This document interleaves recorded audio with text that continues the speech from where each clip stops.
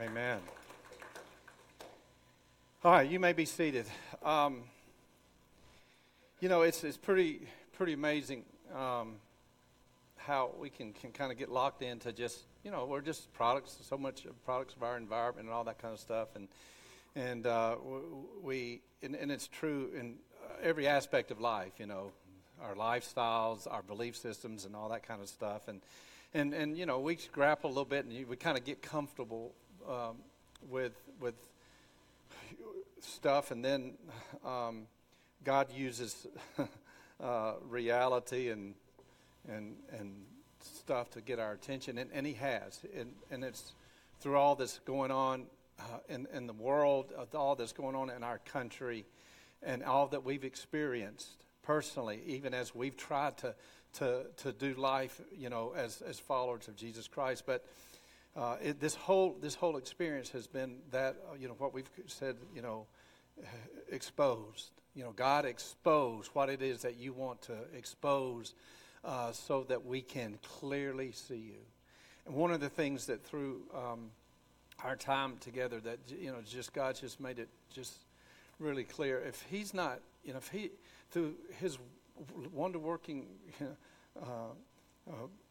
Blood and His living Word and through the presence of His Holy Spirit that's within us, and if He doesn't show up, not much is going to change. We're just going, we're going to go on and do stuff.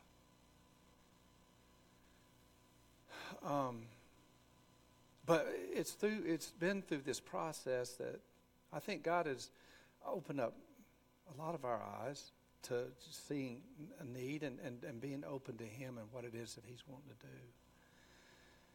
And also even a freedom to explore and be willing to say, well, I believe this, but that was just stupid and wrong.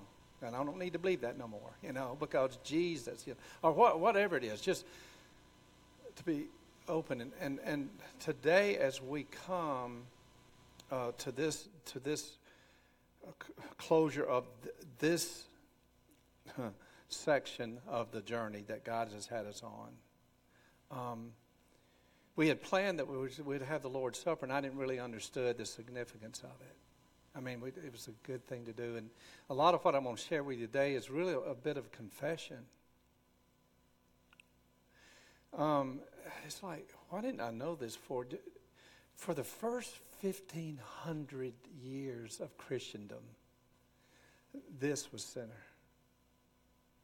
For the first 1,500 years, this was center. It was Christ, the recognition of the body and the blood of Jesus Christ that united us, and that was central. But it was sometime in 1500 that this cat named Ulrich Zwingli, he took this right here and he put the Lord's table off to the side, and he put his wooden pulpit in the center. And I'm not saying, that's just, we don't like sweeping. I'm not saying that, but he put his pulpit in the center. And is the word central? Absolutely. But all of a sudden, so many people started saying, well, that's cool. I like that. Look at that. That's a nice little, got a little, look to it. Well, I don't know. But all of a sudden, you have pulpit after pulpit after pulpit in the center. And then all of a sudden, it's like, well, my pastor, and this is this is what I believe. This is for the first 1,000 years of Christianity, there was one church. One church. Do you know how many denominations we have right now in Christianity? Over 40,000. Wow. And there's different little, aspects, but you have an outside world sometimes looking in and going, how can Jesus be the way, the one way, if y'all can't agree on stuff? And it brings us back. It brings us back to. It's just wait a minute. It's so easy. It's so easy for me to say, well, this is what I believe, and then this is what I believe, and you. But if we're not humbling ourselves and coming and surrendering ourselves to the King of Kings and the Lord of Lords, we're going to get off on this path that Doug was talking about and that we've been talking about, where there's so much division and disunity, and there's so much self-love and self-performance, and it's all about me, and instead of it's all about Him.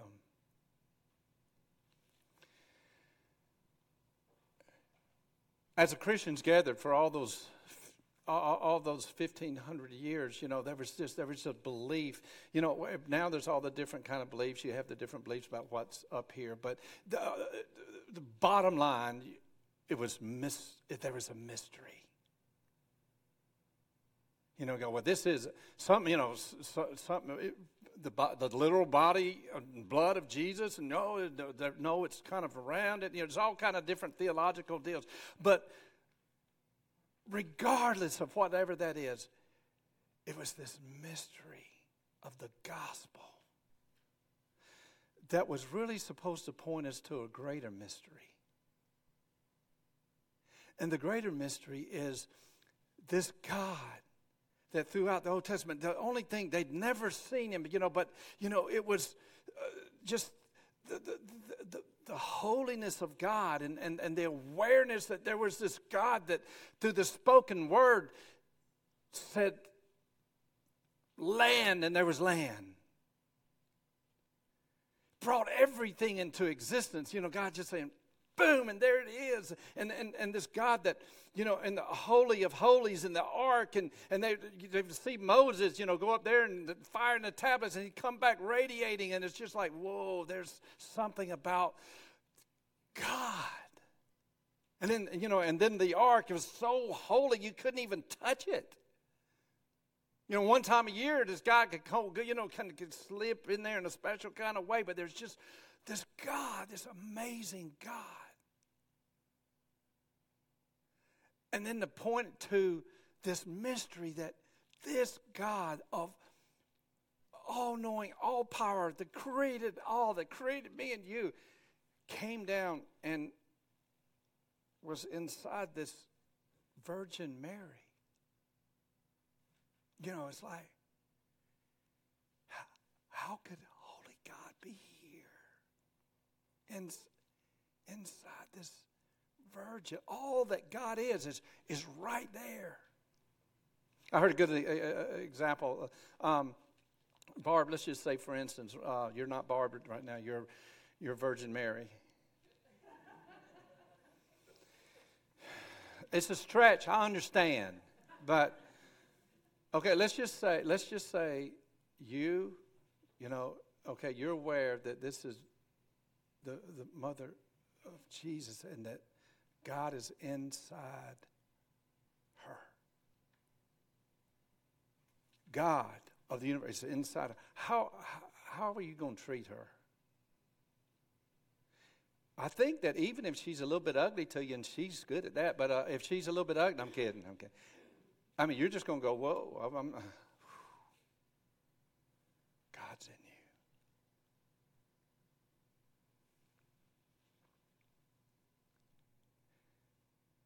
But here's a big question. Do you believe that God is in me? Do you believe that? Mike Days, do you believe God's in me? Do I believe that God is in you? Do I really, really believe that God is in you? See, I think that's sometimes, this is where the problem comes, is that all of a sudden we are viewing people. Paul said, I'm not going to regard anybody anymore from a fleshly, worldly point of view. And so when we don't have that reverence and that respect for one another, no wonder there's so much division. No wonder.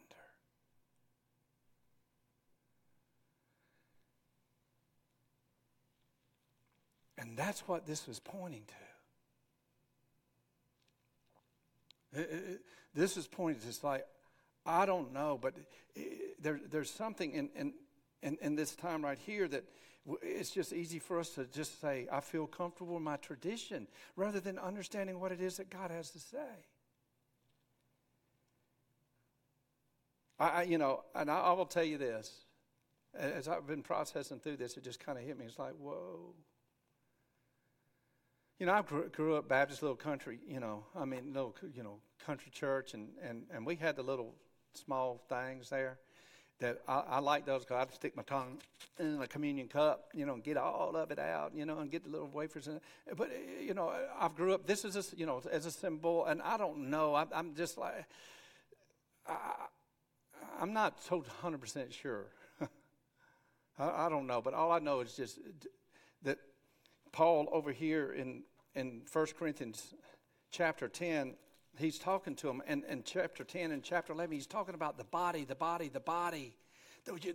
Christ.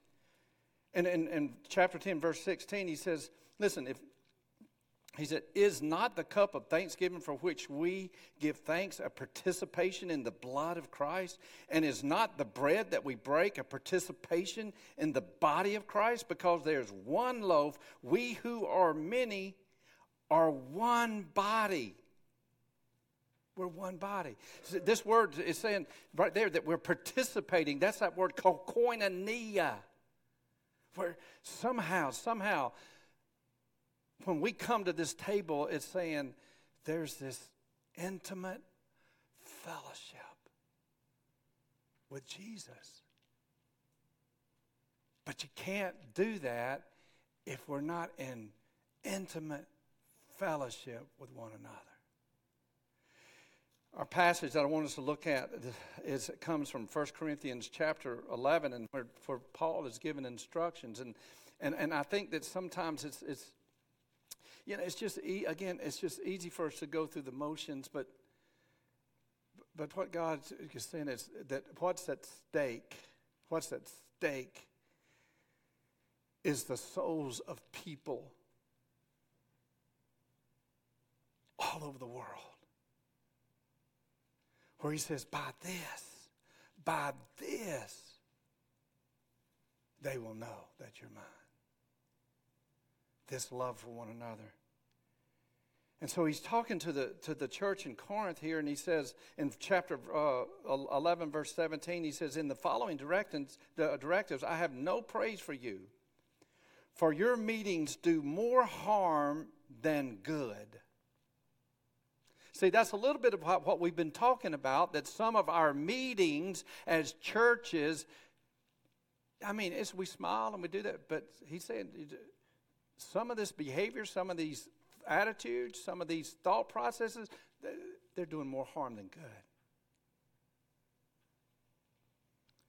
In the first place, I hear that when you come together as a church, there are divisions among you. And to some extent, I believe it. No doubt there have to be differences among you to show which one of you have God's approval. So he's saying, if you don't really have God in you, then it's going to become apparent by your attitudes and your behaviors and your actions that we see here.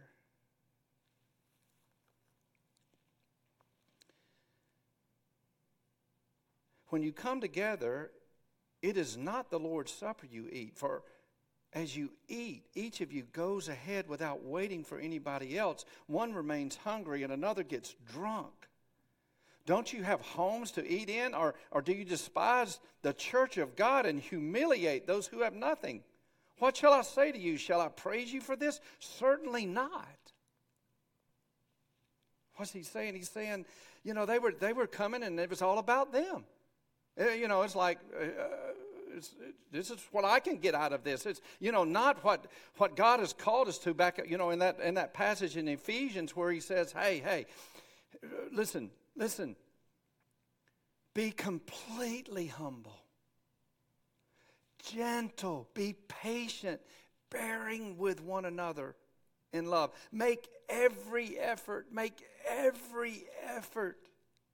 to keep the unity. To keep the unity. And I'm not saying that, I'm not saying we don't have to get in here and grapple with the word and all this kind of stuff. But We're talking about the Savior of the world.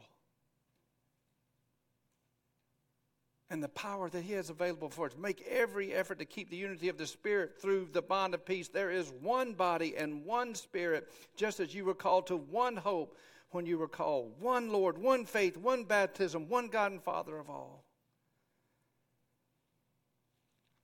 This, it's like, Jesus, I need you. More of you and less of me. And Paul goes on here and he goes, so in verse 23, for what I received from the Lord, what I also passed on to you, the Lord Jesus on the night that he was betrayed took bread, and when he had given thanks, he broke it and said, this is my body which is for you. Do this in remembrance of me. In the same way, after supper, he took the cup saying, this cup is the new covenant in my blood. Do this whenever you drink it in remembrance of me. Whenever you eat this bread and drink this cup, you proclaim the Lord's death until he comes.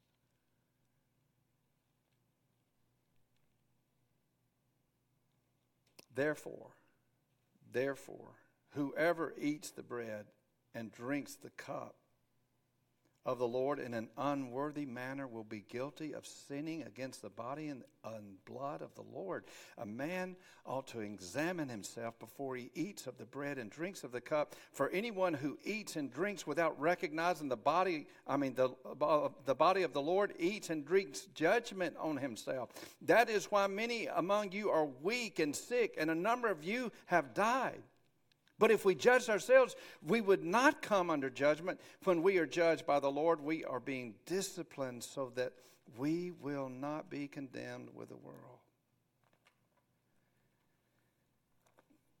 The word here, God's word says that when we come to this time, it is such a sacred time because it is the Lord Jesus himself. King of kings and Lord of lords, Savior of the world. And I don't remember any other time in the Bible where it says, well, you better examine yourself before you do this, or because if you don't, it could kill you.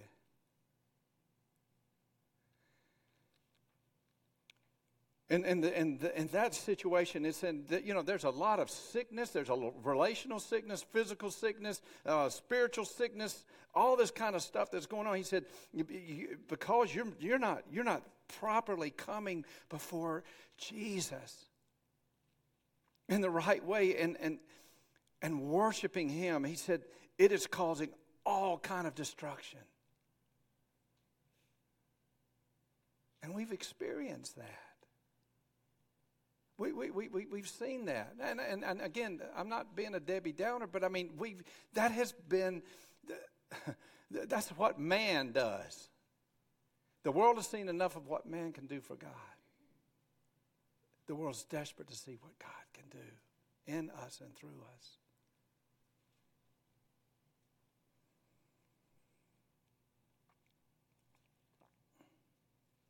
I shared with you last week that I've been encouraged as I'm listening and reading from other, I think, cultural theologians and people that love God. They're seeing a great movement in America. They said God is doing something,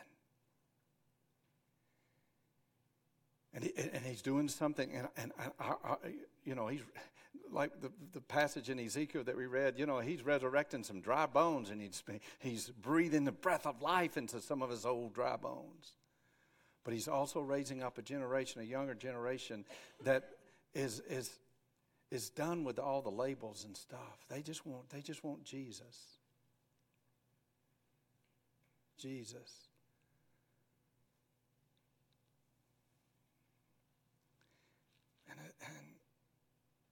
And it's not about just like, well, I believe this. I mean, there's so much we can learn from one another. Get back to the heart of the matter, to what Jesus called him to, and that is to himself. Not religion, not just churchanity. Not, it is a relationship with Jesus. And as I was preparing, I was just thinking, Lord, you know, it's kind of been, it's like I've just kind of pushed this off to the side because I've kind of gone with a tradition that's, let's get up here and have, if you realize, if you knew Jesus was right over there, out there by where the biscuits are, and he said, man, I want to just give you a big hug. How many of you would still stay here and listen to the rest of my message? Say, nope, see ya. But it's like we just, the word is so important. No, yes, but there's something about coming, and he's saying, unity.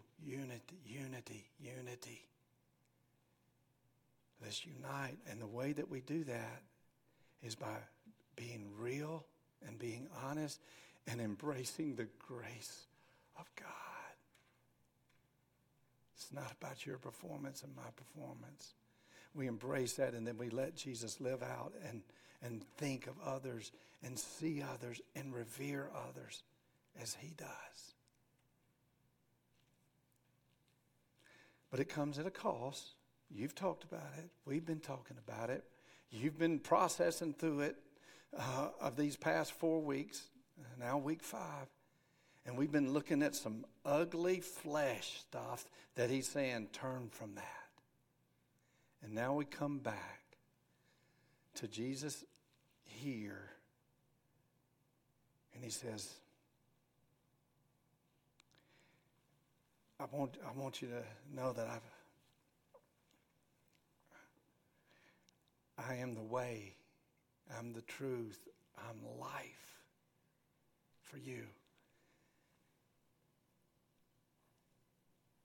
And he says he took the bread and he broke it. He said, this is my body that was given for you. Christ in you, the hope of glory. Likewise, he took the cup. This is the new covenant of my blood. This is where it all is. The wonder-working power of the blood. Thank you, Jesus, for the blood applied. And we're going to have an opportunity to come. One body, one cup, one Lord, one Father. But before we do that, we need to examine. We need to just take God at his word and spend some moments examining ourselves. Am I just going through the motions here, or am I going to just really come before the Lord and say, Holy Spirit, show me anything that is offensive to you. Show me anything that is robbing you of your glory. Show me anything that's keeping us from being koinonia with you and with one another. Because this is how the world will know. Whenever we get to that place, till we die to self and just say yes, Jesus. So we're going to have a moment to reflect. It's called the communion song. I want you to take some time during this to do this right here, and just examine. Just to say, Lord, search me, know my heart. See if there's any offensive way in me. If he shows you there's an attitude towards someone, go to him. Because what we're asking him is, Lord, we don't want no more sick and dying relationships. We want to be one for your glory and for our good. And then as that's over, then you'll have an opportunity to come and receive. And this morning we're going to just keep it right here central. We're going to have one bread, one plate, and one cup. And you can take part of the bread and you can dip it in the cup. Christ in you, the hope of glory. If you're uncomfortable that with any kind of sickness, there is you can do there's the cup and the cracker there that you can utilize. But I want you to pray that God would do something special in this time. I've been praying they'd do something special to help us to see Jesus front and center, who's saying, "Come to my table." But if you're coming to my table, I need you to not do it carelessly. Don't just slip up here just to kind of make us sure. No, because this is a very sacred thing for the Lord and for His church. So, Father God, we just ask your blessings on the cup. We ask your blessings on the bread. Lord, we don't know. All we know is it points to the mystery. You're here, and Lord, we just ask that you would move in our hearts and our lives as we examine ourselves and as we call out to you, as we respond in obedience to what it is that you're leading us to do today. And we make it our prayer in Jesus' name. Amen. All right.